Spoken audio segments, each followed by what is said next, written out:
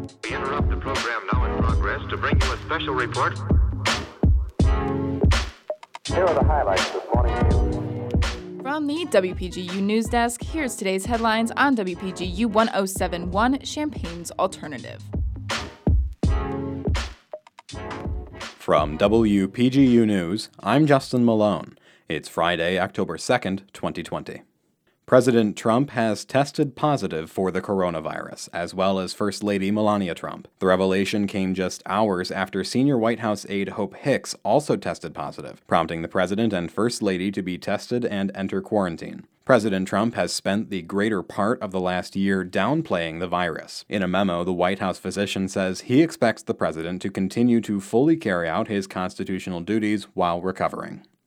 Students and faculty on campus are calling for the defunding of University of Illinois campus police. Multiple activist groups gathered on Thursday evening to host a protest outside the campus safety building and the Police Training Institute.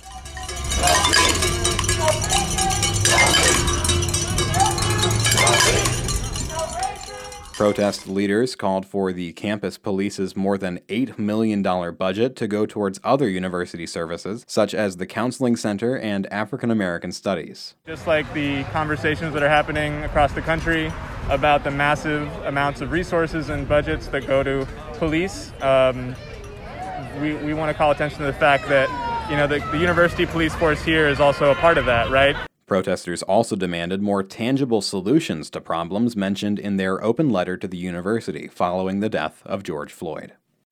The state of Illinois is providing more assistance to farmers during the pandemic. WPGU's Mac Dudley reports. The Illinois Department of Agriculture has announced $5 million of grants available for agriculture businesses. The grants are to be used as business recovery funding for small meat and poultry plants and livestock producers who have been negatively impacted by the COVID-19 pandemic. 3 main programs have been created to offer financial assistance. The Swine Depopulation Program, which offers up to $10,000 for losses due to depopulation and disposal of livestock in swine production. The Agriculture Business Interruption Program, which offers up to $10,000 for losses to cover expenses from Holden livestock and livestock-related products for an extended period of time, and the Meat and Poultry Capacity Program, which offers up to $25,000 for costs related to facility improvements necessary in the COVID-19 pandemic. These opportunities are part of the state's Business Interruption Grants Program, meant to offset losses to aid small businesses statewide through federal CARES Act money. For WPGU News, I'm Mac Dudley.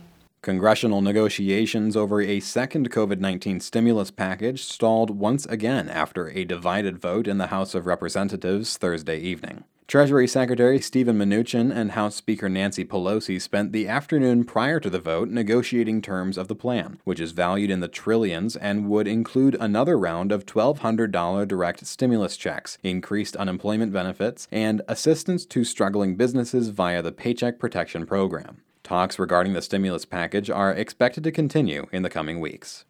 The United States and other allies are attempting to facilitate diplomacy in Nagorno-Karabakh. WPGU's Emily Crawford has the story. The fighting continues to escalate today between Armenia and Azerbaijan with heavy shelling. The fighting this week marks a new escalation of the decades-long conflict between the two nations in the region of Nagorno-Karabakh. France, Russia, and the U.S. have begun international mediation efforts, urging restraint and calling for a ceasefire between the two nations.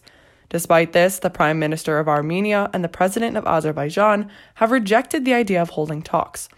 The region, which lies in Azerbaijan but is ethnically Armenian, tried to declare their independence in the 1990s, sparking a war that eventually went nowhere. The recent fighting has injured many, including 2 French journalists in the area, and does not look to be de-escalating soon. From WPGU News, I'm Emily Crawford. The MLB postseason saw multiple second games last night. WPGU's Reese Armstrong has more. The postseason game between the Chicago Cubs and the Miami Marlins yesterday was rescheduled to today at 1 p.m. because of inclement weather. Miami currently leads the series 1-0, so Chicago has to win to stay in the postseason. The Cardinals lost Game 2 of their series against the San Diego Padres. The Cards had a 6-2 lead by the beginning of the bottom of the 6th, but San Diego rallied and scored 7 unanswered runs and won the game 11-9. The White Sox were eliminated from the playoffs after the Oakland Athletics won Game 3 of their wild card series 6-4. Chicago took an early 3-0 lead by the 4th inning, but wasn't able to keep up with Oakland in the long run. From WPGU News, I'm Reese Armstrong. For WPGU News, I'm Justin Malone.